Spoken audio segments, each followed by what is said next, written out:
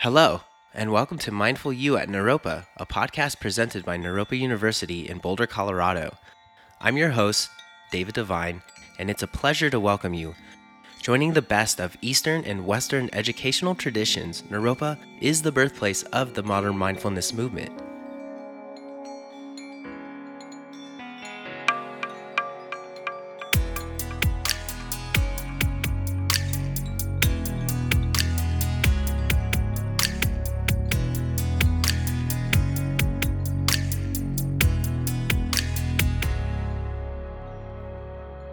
Hello, today I'd like to welcome Dr. Ian Wickram Asakara to the podcast.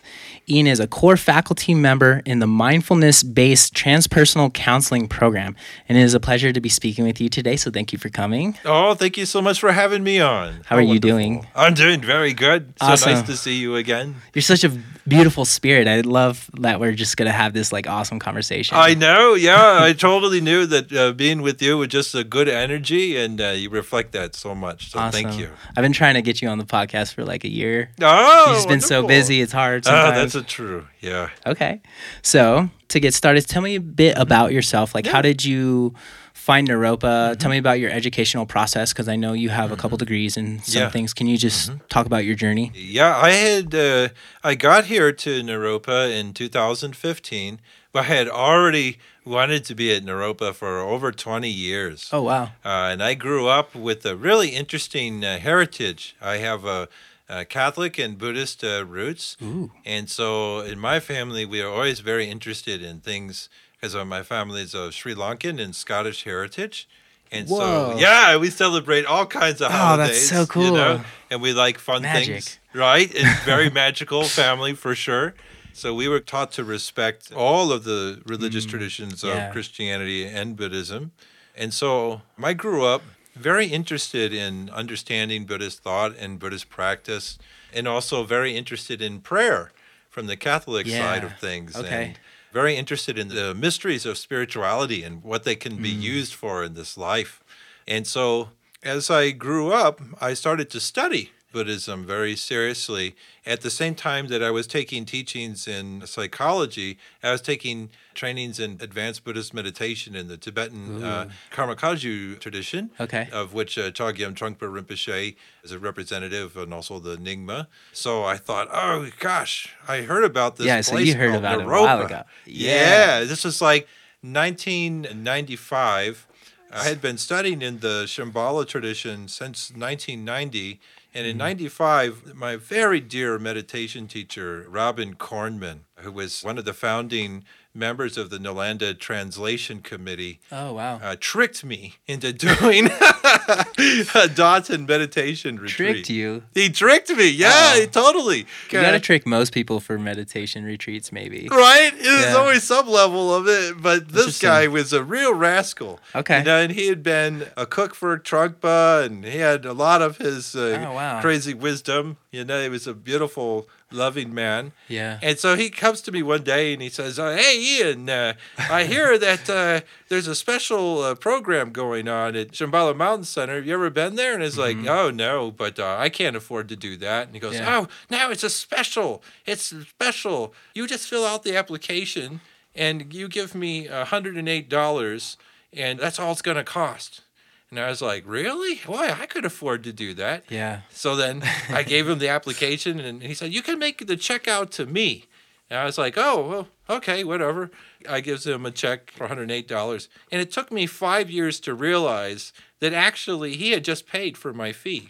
He just wanted you to go. He just wanted me Aw. to go. He was a very loving man, and Very I sweet. honestly couldn't Yeah. have afforded it at that time. Very poor as a graduate student, but I did have the time, and he was such a kind man that he tricked me into going to my first Dothan.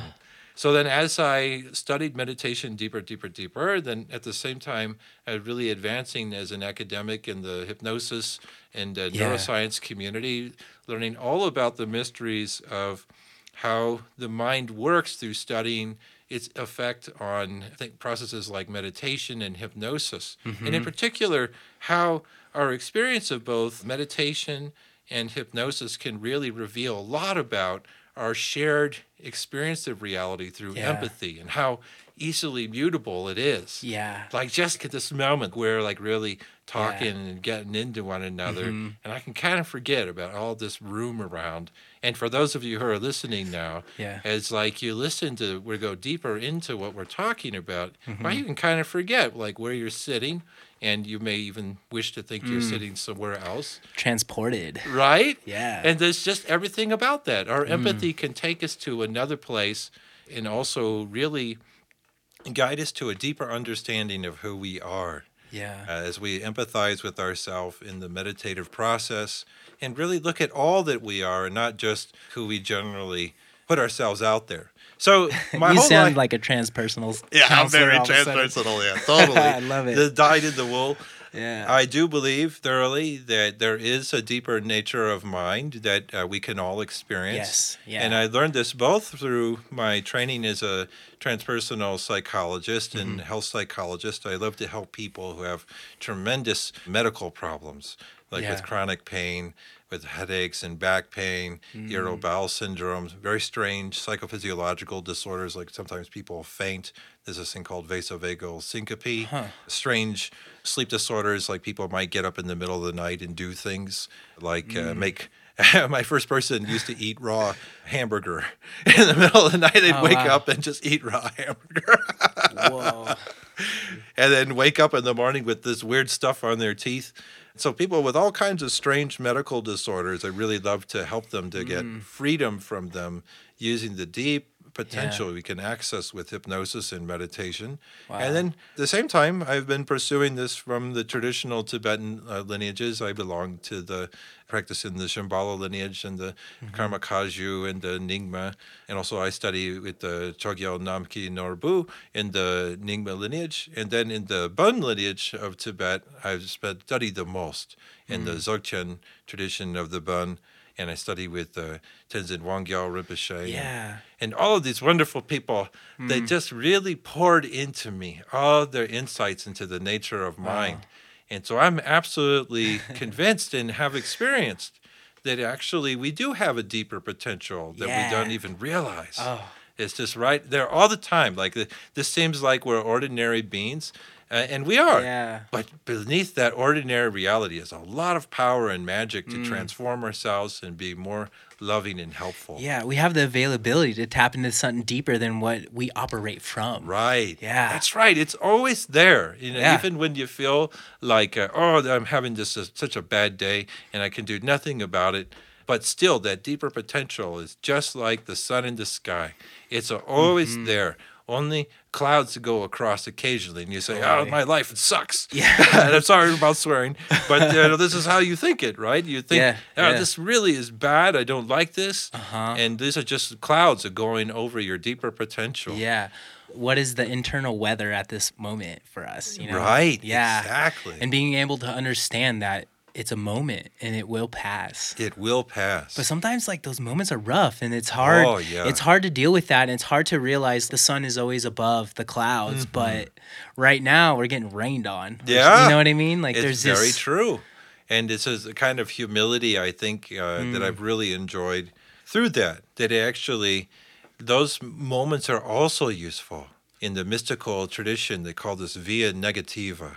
Ooh. And so Please there's explain. via positiva, which means to enrich through maybe doing prayers and mantras and really deepening one's relationship with your understanding of what the deeper nature of our potential is. Yeah. So that could be a theistic thing for those who follow these traditions, or it could be like much more like I'm going to relate to my love very deeply in a more humanistic way. Then there's via negativa, which is through removing things. So this is very difficult for most of us to, like, if you go through a divorce, then you have to accept, this relationship is over. And many people have a lot of difficulty with this, and for a very understandable reason. Someone that you love is now gone and you're mourning this. Yeah. And so actually, though, in these moments, when we strip away aspects of what we think are deep parts of ourself, as painful as it is, it's always an invitation to plant some new seed. Yep. And new things come into your life randomly when you use via negativa as a pathway to enrichment. We like the positiva, but the negativa is just as good, strangely enough. Sometimes it's actually better. I feel like sometimes there's more of an acceleration in the learning process or dealing with, but letting go is so hard sometimes that you don't feel like you are accelerating. Right. You know, and there's a lot of stuff that needs to be cleared for the flow to kind of come in. Right. We always want to be positive, but that ain't real. That's very true. We got both sides. If we just keep building up things and not integrating them and stripping away things that don't need, then actually this is spiritual materialism. Yeah. Just buying more and more, accumulating more and more ideas and not actually applying them. This is a strange place where pain becomes very useful in developing love and wisdom. So they call this the dark night of the soul. And it sounds spooky, and it is. And I want none of that. Right? I don't want any of that. Give me the more of the MDMA's path of development. Actually, even that can be via negativa. Actually, that MDMA is very helpful with via negativa, particularly in PTSD. Essentially, stripping away things is just as good for growing a garden as is planting the seed. Then also you must remove weeds. You gotta till the ground. And do everything that needs to be done. They are really the same, different sides of the same coin. Yeah, the fruit doesn't come in the beginning. It comes at the end of the garden. Right. You got to do the work first. You must, and then you will feel so happy. Yeah. Oh, so good. So you're touching a lot on hypnosis, and I want to talk about hypnosis. Oh yeah, it's definitely. so fun. Yeah. So I actually read a book a long time ago, Journey of Souls. Oh yes, right. Yeah. Oh my God, changed the way I think. It made me realize how vast the Bardo is and the afterworld. If y'all don't know what the Bardo is, but it really made me realize how important hypnosis is. But just for a general sense, can you just describe what hypnosis is? Sure. So hypnosis is really an amazing thing, and it's also quite a simple thing. Hypnosis is really just the art of using the mind, and using the mind in particular in service of trying to alter one's perceptions, trying to alter one's beliefs, trying to alter one's sensations, to achieve some kind of result that would be helpful. Okay. So that's kind of the definition that we use as professionals. But I would really say it's really just a technique of using your mind in the same way I would define meditation the same way. Okay. These are traditions of using the mind to gain benefit. Interesting. Okay. So someone who might be interested in hypnosis as a therapeutic sort of application, what would that look like in a session? And also, is everyone able to go into hypnosis? Because, you watch people on stage doing the hypnosis thing, and then have you seen? It's fun. I've seen a lot of different versions of that, and I was actually called once to do it, but I wasn't a good candidate. Okay. I wasn't able to get into the zone like other people were just by a click of a finger or something. So what kind of therapeutic advances is this used for? How is this good for the people? You have a number of great questions in there. Yeah, in particular, no, they were all good, and I enjoyed these questions a lot. Okay. In particular, all my research has been around one central topic, which is looking at the issue that you noted, that some people can have this experience very deeply and very quickly, and other people can also have it, but they might require more effort and practice. Everyone can get it in the end, and we know, however, that about 25% of folks are very, very talented, even without any instruction at all. You can just literally say, close your eyes, and you can imagine now that your body is becoming more and more numb, and you're feeling less and less the sensations of your body, and just listening to the sound of my voice, forgetting about your body. And in 25% of the people will be enough to encourage dissociation, which could be used to help somebody who may have pain or something like this, or someone who just needs to relax more and kind of tune out the stressors in their life. So about 25% are very, very talented from the beginning. About 50% are about average and need some work. Okay. And about 25% are what we would call in the low hypnotizable range. And this is not like, you'll never be good. These are just folks that actually need some more training before starting hypnosis. Okay. So we would start with biofeedback Yeah. or something that really teaches this person to get into their mind-body experience. These people are not bad people. They're not, they're just people. And so they have all Careful kinds now, of... that's me. No, actually, I'm not quite sure about that. Okay. Because you have a background in music. And so it would be fairly remarkable that you would not be of at least average hypnotic ability. Do you find that music helps people get into hypnosis more? It totally does. Interesting. And some great research done by Josephine Hilgard at the University of Chicago that showed not only does music aid hypnotic ability and getting people into the experience, so long as you choose the right music, right? Yeah. It's not Someone like... will put you in a different state. Right, if you put like Captain and Tennille on, you get a different result than like Deadmau5, Okay. Yeah, totally. And, someone could actually love the Captain and Tennille, but then others will enjoy the Deadmau5. So, if some people respond more, but we do know that musicians in general tend to have more hypnotic ability than people who are not musicians.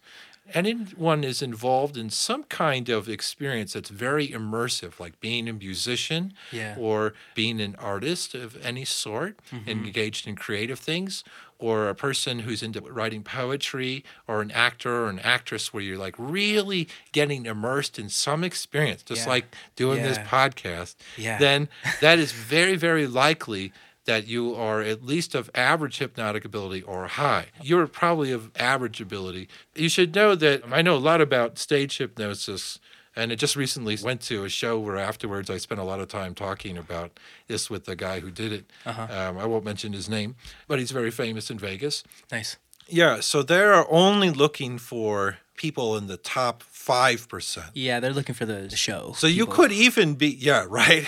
Yeah. And so you could even be in the high range. We would have to do testing to really figure this out. And after many years, I have learned some things about personality characteristics of people who are good at hypnosis. Has nothing to do with being suggestible. Strangely enough. So there are some people who are very suggestible. And if you enter their homes, you will find 3 or 4 George Foreman grills and many products from the QVC Home Shopping Network. But they're no more likely to be good at hypnosis than someone who has none of those products. Because as it happens, suggestibility just doesn't correlate or predict hypnotic ability or the ability to experience hypnosis. That's what hypnotic ability is. However, there are some things we know that do predict it. It's not related to intelligence. Actually, it's moderately correlated with verbal intelligence. So the more verbal intelligence you have, the stronger the tendency for you to be gifted at hypnosis is. It's not correlated with being a person who has a psychotic disorder or any kind of thing that people worry that maybe if I'm good at hypnosis, it means I'm some kind of crazy person. Anything like that. But what it is correlated with is empathy, and that's what my research has been about.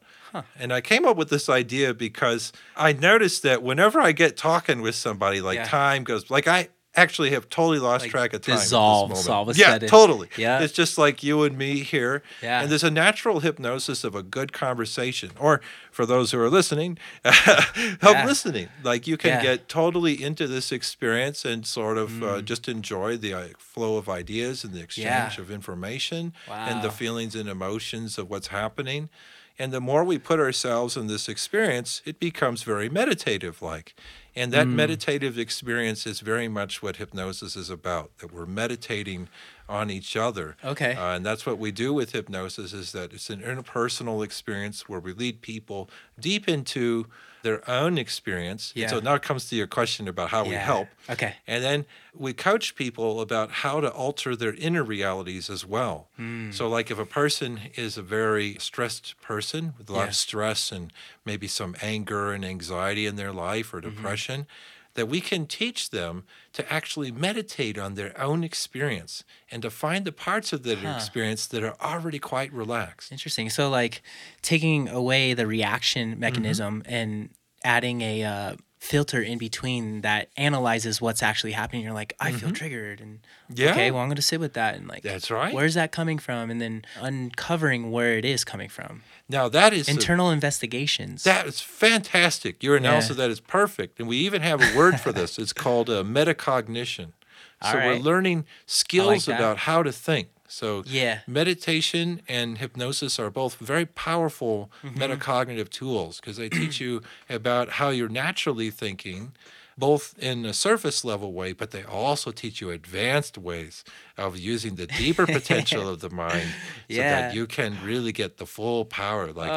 Like you mentioned, the filtering. That's a huge thing. Knowing that you don't have to react, that actually you can get some space around what's just happened. Someone coming to say something disturbing to you. You don't have to automatically punch them in the nose. No, yeah. You could, Other wait options, a minute and then punch them in the nose. Yeah. Or, you could just kind of sit with some space and feel what you're feeling. Let it flow through you and dissolve of its own nature. That's the main tradition in the Dzogchen tradition of meditation. And most meditative schools will say this, that one of the things about meditation is it gives you some space. So you don't have to be so reactive. It's like taking the scenic route in the neurological pathway. Yeah. So it almost sounds like the cognitive internal dialogue that you're talking about is, instead of taking the normal street, the Google map that's going to get you to the reaction that you normally go to, you're actually willing to take the byway, different route to actually have a different response. And that response may not be a response at all, and to have an investigation internally before you react. I feel like that's super heart-based because the heart doesn't want to react right away. It kind of wants to understand what's going on and collectively gather the information, because feelings don't just, they pop up all of a sudden, but they hang out longer. So it's like you get to decide on what you want to do. Right. And when you meditate on something a little bit longer, you can uncover that, like, maybe my anger isn't the right approach to this. Right. Maybe a little bit more empathy. More empathy. Yeah. And just a simple space. It's really funny. When I first started reading this literature, I read this book by this guy named Tarthang Toku Rinpoche. Ooh, okay. And it was a very powerful Dzogchen teacher. Dzogchen means the great self-perfection in Tibetan. Self-perfection. And so they believe that all of us have an innate perfection side. It's very transpersonal idea. Okay. Yeah. That we have a deeper level of wisdom and love that's inexhaustible. Like sun in the sky is always there. But so I was reading this book, and the name of the book was In Search of Space.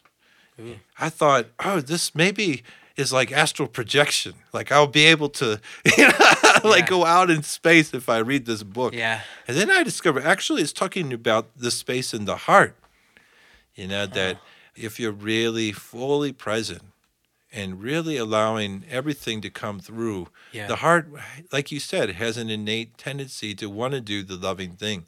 And many times that is holding space, and not reacting to someone's negativity. And that can be a powerful thing. The person can just feel. Yeah. Because a lot of these folks can be having trouble with anger or some kind of personality thing. They're used to people jumping on them when they say things wrong. It's so healing. Yeah. I also feel like that could be valid for the internal self. Because we get down on ourselves too, but to hold space, like how many times are we holding space for ourselves? Right. You know what I mean? Like So if we can do that and find the little center of the heart where there's all that space for you to hold for yourself too. Yeah, and you've really got space the for principle anything else would of be a this. little bit easier. Totally. You've really got the principle of it. All the teachings always the same, both in clinical psychology and also in Dharma, the study of the Buddhism and other mystical traditions. They all say you must learn how to do for yourself first. Then if you do, then so much easier to do for others. But first you must begin with yourself. And that's why in our program we really require, here at Naropa, in the mindfulness-based transpersonal counseling, we require everyone to do their own counseling. And we require a certain number of sessions, but then encourage everyone. You must keep going. Okay. And you must have some kind of personal, spiritual path. Doesn't have to be a religious one, but you must have some path, meditation or yoga, and you must keep going. Because these things are so deep. Yeah. And the longer you're doing, then many of these metacognitive abilities emerge over short periods of time, and some seems to take longer. And some of them are quite amazing. Things like lucid dreaming, the ability to become awake in your dreams. This is a very common experience for people doing these things. But a lot of people, it takes some time to develop these things. And then there's so many other of these, and so they have old word for this is a siddhi. It's just sort of like mental faculties that grow. And, a lot of them are just very practical things like more empathy, more a space to work with yourself and others. And then some are, quite amazing, like a lucid dreaming. Okay, wonderful. I'm actually kind of curious. So when it comes to hypnosis and the person clicks on to you being able to advise them in a hypnosis state. Yeah. What is going on in the brain? Oh, like good question. what is the mechanics? Is there a different spot in the brain being used? Is there more of the brain being used? Like what is being activated? Perfect question. Yeah. So this is one of my favorite areas, is looking at the neuroscience of hypnosis. And the reason why is when I first started doing this work and helping people in the late 1980s, it was a fairly honest hypothesis that people experiencing hypnosis might be faking it, and that perhaps they were just kind of like role-playing, and that actually they weren't having the experiences that they were having, or if they were, it was kind of minimal, and they were kind of like hoking it up, and, so this was actually a legitimate hypothesis. However, in the 1990s, then all of these fMRI studies and positron emission tomography studies came out that showed what is going on. And so we actually now know what is happening in hypnosis. So you've asked this great question. Hypnosis works primarily by altering the experience of self, which is an amazing thing unto itself. That we do have in our brain a network of brain structures called the default mode network that actually seems to underlie our experience of who we are. So, for instance, it is connected to the hippocampus, which seems to have aspects of our memory stored there. And then also the somatosensory cortex is where our experience of our bodily self comes from. So actually, it seems to us like how right now. Experience the world. Right? Yeah. And how we experience this. It seems like, you're over there and I'm over here. Yeah. And whoever is listening at home, you're in that other place. And it seems like these things are all independently real. But the truth is, actually, it isn't. And you actually have made up this experience. Like it seems like this is my hand here, and here is a ring on it that makes a sensation when I move it. And you're sitting in a chair somewhere. You can feel your back in the chair.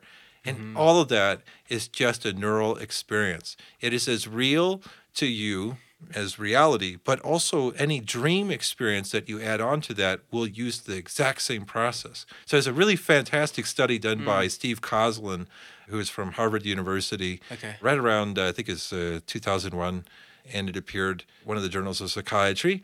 And what he showed was that when people were looking at black and white slides, and he asked them to imagine as if they were color, that actually people using hypnosis to imagine color onto a black and white slide produced the same response in the brain as if they were looking at color. So that imagining color actually produces the same processes as if you're looking at color. So fantasy is as real as reality. And hypnosis works by altering our experience of self, and the perceptions that come to the self can be modified just by your expectations of them. It feels like a mind over matter sort of situation. It really is. Yeah. There's this one saying that I really like. It's not seeing is believing. It's believing is seeing. Right. The manifestation, the understanding of the universe. And it's kind of fairly woo-woo, but at the same time, what you are describing in a scientific way is that your mind can shift your reality in such a way that what is actually there is believable. That's true. Actually, it turns out the real woo-woo is believing you exist. The evidence for that is what not a miracle. very... The real woo-woo is thinking that your mind does not influence your perception of reality, of yourself or the world around you. That's the real woo-woo. The science shows that actually your experience of yourself is highly determined by the story that you tell yourself about it. So if you're saying, I'm a good person, then that will have some effect on you. You'll believe you're a good person. But if you're like most people and you say, oh, I'm overweight and I don't like this about myself, I don't like that, then that influences not only how you see yourself in the mirror, but your actual body weight. And so your body goes along with your expectations. If you say, I have a slow metabolism, guess how your metabolism will be. Right? Yeah. So the real woo-woo is thinking that your mind and your world and your perception of yourself are dissociated. These things are the same. You know, if there are people out there that like might not get on that bus and believe that, what would be a fun experiment for them is just be like, hey, you know, that story that you tell yourself, shift it to a way that benefits you. And then come back in a week and ask yourself, how do I feel? And take a measurement of their happiness or their who they are in that moment. Socrates said, speak of virtues every day, be a virtuous person. You know what I mean? So it's Very like good. Having positivity and supporting others and being available and holding space and all that fun stuff is doing the work. It really is. Yeah. I really loved your Socrates quote there. It was very beautiful. Picked that up in community college. Oh, wonderful. Yeah, I was super into philosophy back in the day, and it turned into Buddhism somehow. Oh, of course. Yeah, actually, also, my background is as a clinical health psychologist. Yeah. But also, I had philosophy minor. The reason I kind of got into this field was, you can see, we've been talking about very, very deep issues involving the mind-body problem as it's discussed in philosophy in general. And I love studying René Descartes in particular. He's one of my favorite too, right? And there's also the political context that he lived in that sort of made him do this thing that he did about splitting these things. The universe will be measured by numbers, right? Is what the angels told him. Wow. I haven't heard that story. Science. Wow. He created science. Well, of course. Yeah, definitely. Yeah, he really, him and John Locke and Berkeley and all of them, really created this numerical tradition of science that is so good and is really good as a discipline for helping us to cut through assumptions about our experience that maybe not as warranted, you know? And often there are simpler explanations for the phenomena we have. But on the other hand, if something really is a really powerful phenomena and is actually really real, like talking about how we were just talking about how our expectations of reality become reality through hypnotic processes that are going on even without someone having to put you in hypnosis. There's a normal hypnosis of the world. Like the Buddhists talk about waking up. What are we waking up from? The kind of consensual trance that we're all walking around in all the time. You don't have to hypnotize people. Already we are hypnotized at all times. And we're managing our experience of the body. Like right now, I'm not very much aware of the feeling of the socks on my feet because I can naturally dissociate that away. What use is it to think about my socks on my feet or the shirt on my back? So hypnosis is built into our control of our mind-body relationship.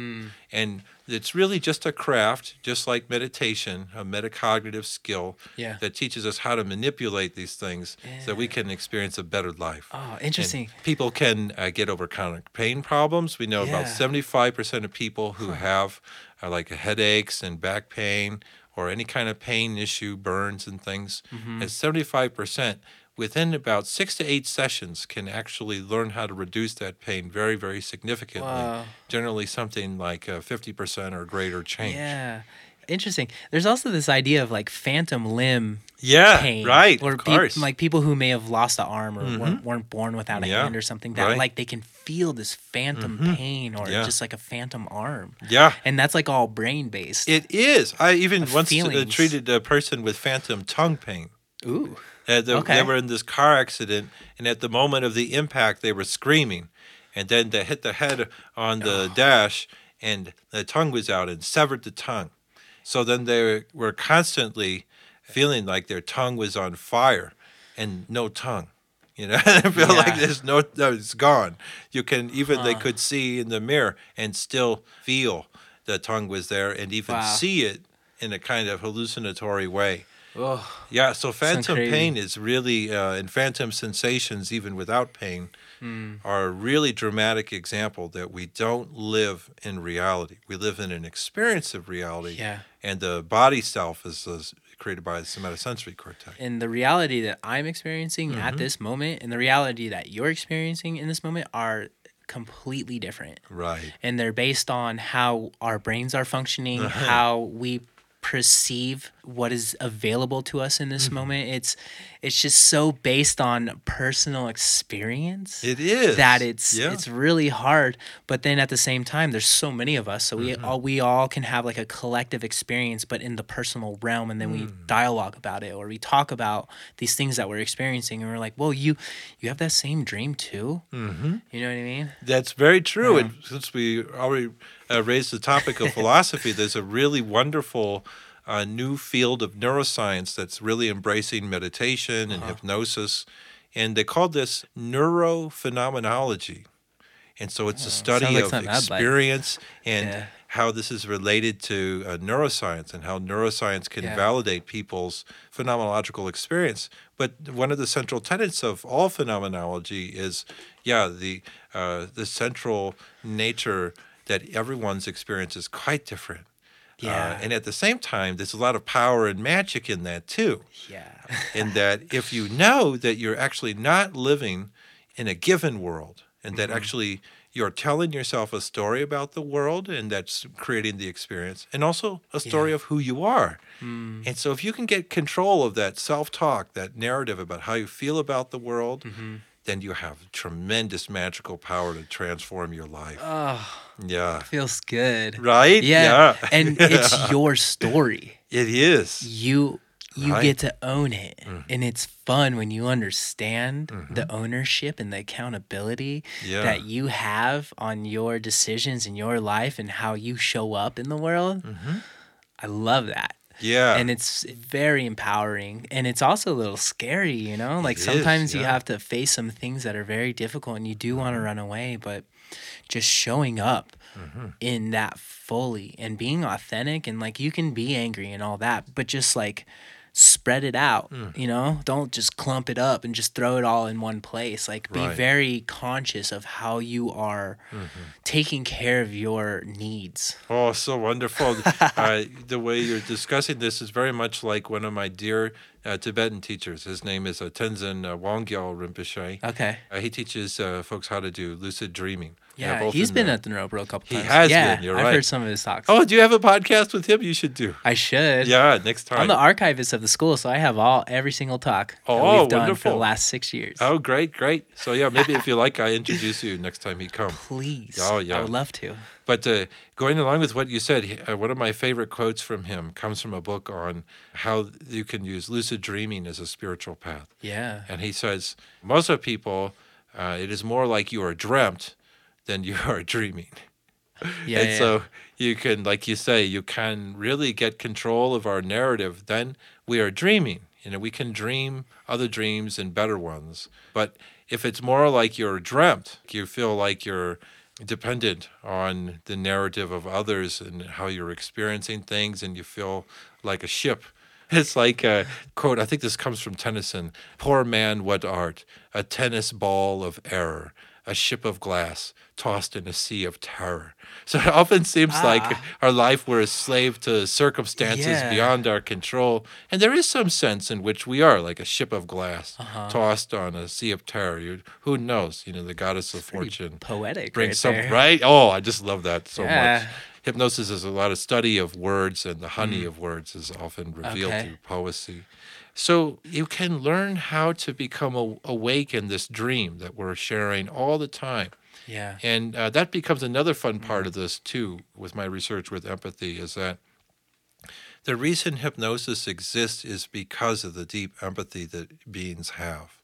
And that as we listen to one another more, we'll naturally use hypnosis to merge into that experience. Yeah. And so it really reflects the deepest level of our mind to discern our own experience and empathize with ourselves, and to have heart for ourselves in all of our experiences. Because here's another weird thing. There's more than one of us in there. What? Right?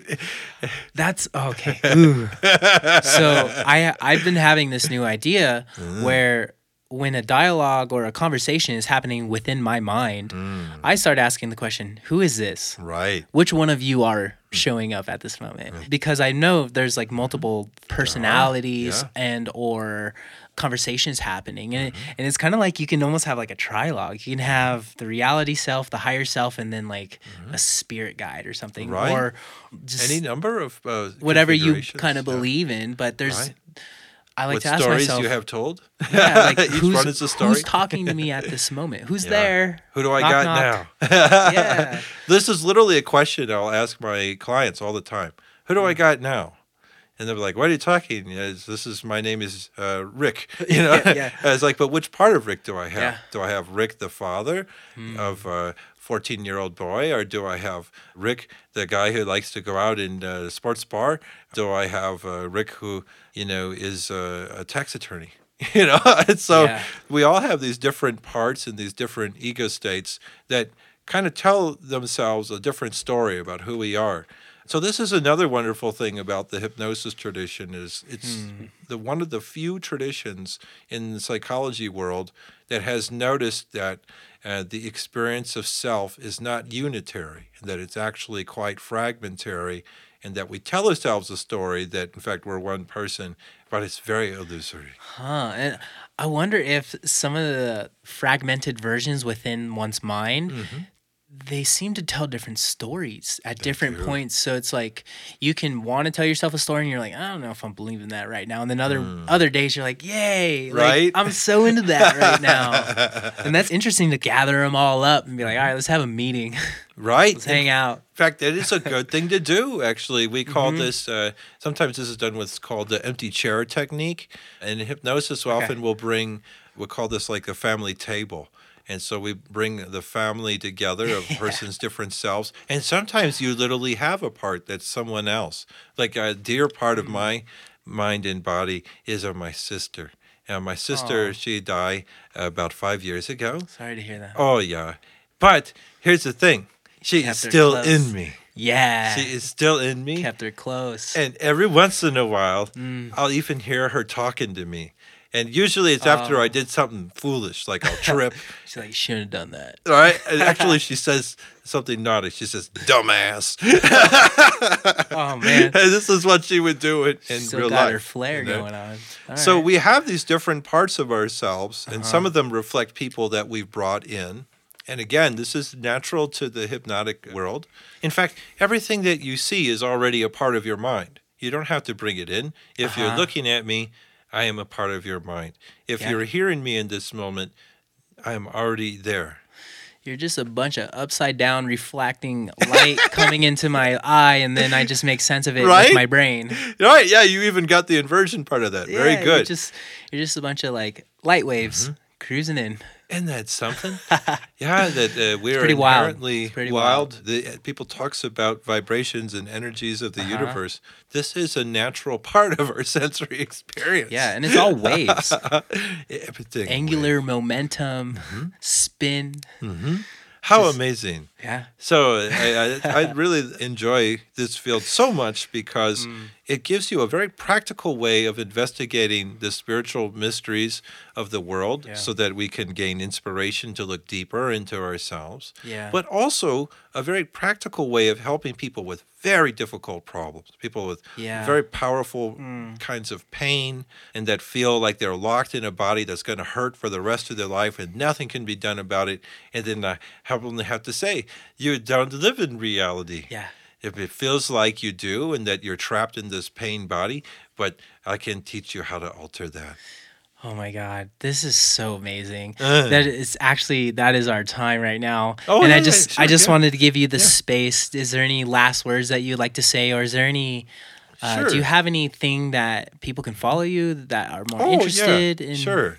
First, I want to say thank you. This has been such an engaging and beautiful conversation and really reflects a lot of the insight and wisdom that you have into the nature of the mind and body. So it's really wonderful to share this. We'll have to do a round two because I only went through not even half my questions. It's just such a good flow with you. And thank you. There's a lot of you're super knowledgeable about a lot of things that I'm just naturally interested in that I necessarily haven't gone to school for. I'm just someone who's kind of interested in and read a couple books, but you got it. And it's just so good to hear. Oh, you're so kind to reflect that to me. Yeah. But your question, it's really funny. Tibetans really regard questions as being more important than answers. You ask beautiful, wonderful questions that open space. And so, please enjoy doing it again. It's probably spirit that asks, and it's science that answers. Oh, how wonderful. Spirit that asks. Very nice. Very nice.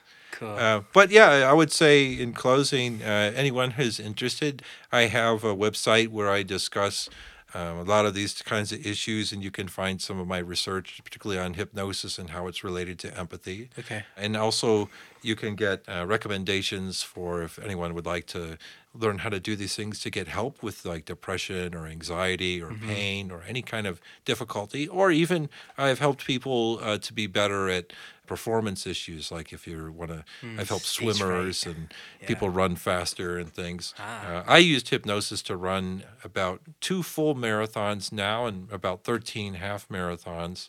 I just run completely in bliss, runner's high. So you can go to that, and it's www.buddhistpsychotherapy.com. And so you can go there. Also, I just wanted to say, too, anyone who is listening and you are experiencing some difficulty with your inner reality, or it feels like you're trapped in a world that you can do nothing about, hope that this podcast gives you some hope that actually there is a deeper level of magic. You can learn to use a meditation, hypnosis, and many things, and get to that deeper level of magic, an ordinary magic that will give you more control. And there's always hope. Yeah. We're on your team. We got you. Nice. You can do it. We love you. Definitely. Yes. That's more love and I love empowerment. you. Yeah. I love you too. Yeah, Wonderful. just Good sending man. it out there. Thank you so much for speaking with me. I'm seriously, we got to book another one. Okay, let's do it. Yeah. We'll wait a couple months and we'll book it, but I'm going to keep these questions because there's so many more questions about empathy. I want to go into more meditation, neuroscience stuff, but we just don't have enough time at this moment. But sure. Hypnosis is such a fun little thing to explore. And I just appreciate you being knowledgeable and sharing your wisdom with us, and just being such a joyful soul to speak to. Thank you. And thank you. Your joy also was very contagious. Thank you, good sir. Awesome. So I'd like to thank my guest, Dr. Ian Wickram Asakara. He is a core faculty member in the mindfulness-based transpersonal counseling program. So thank you again. Thank you so much, good sir. On behalf of the Naropa community, thank you for listening to Mindful You, the official podcast of Naropa University. Check us out at www.naropa.edu or follow us on social media for more updates.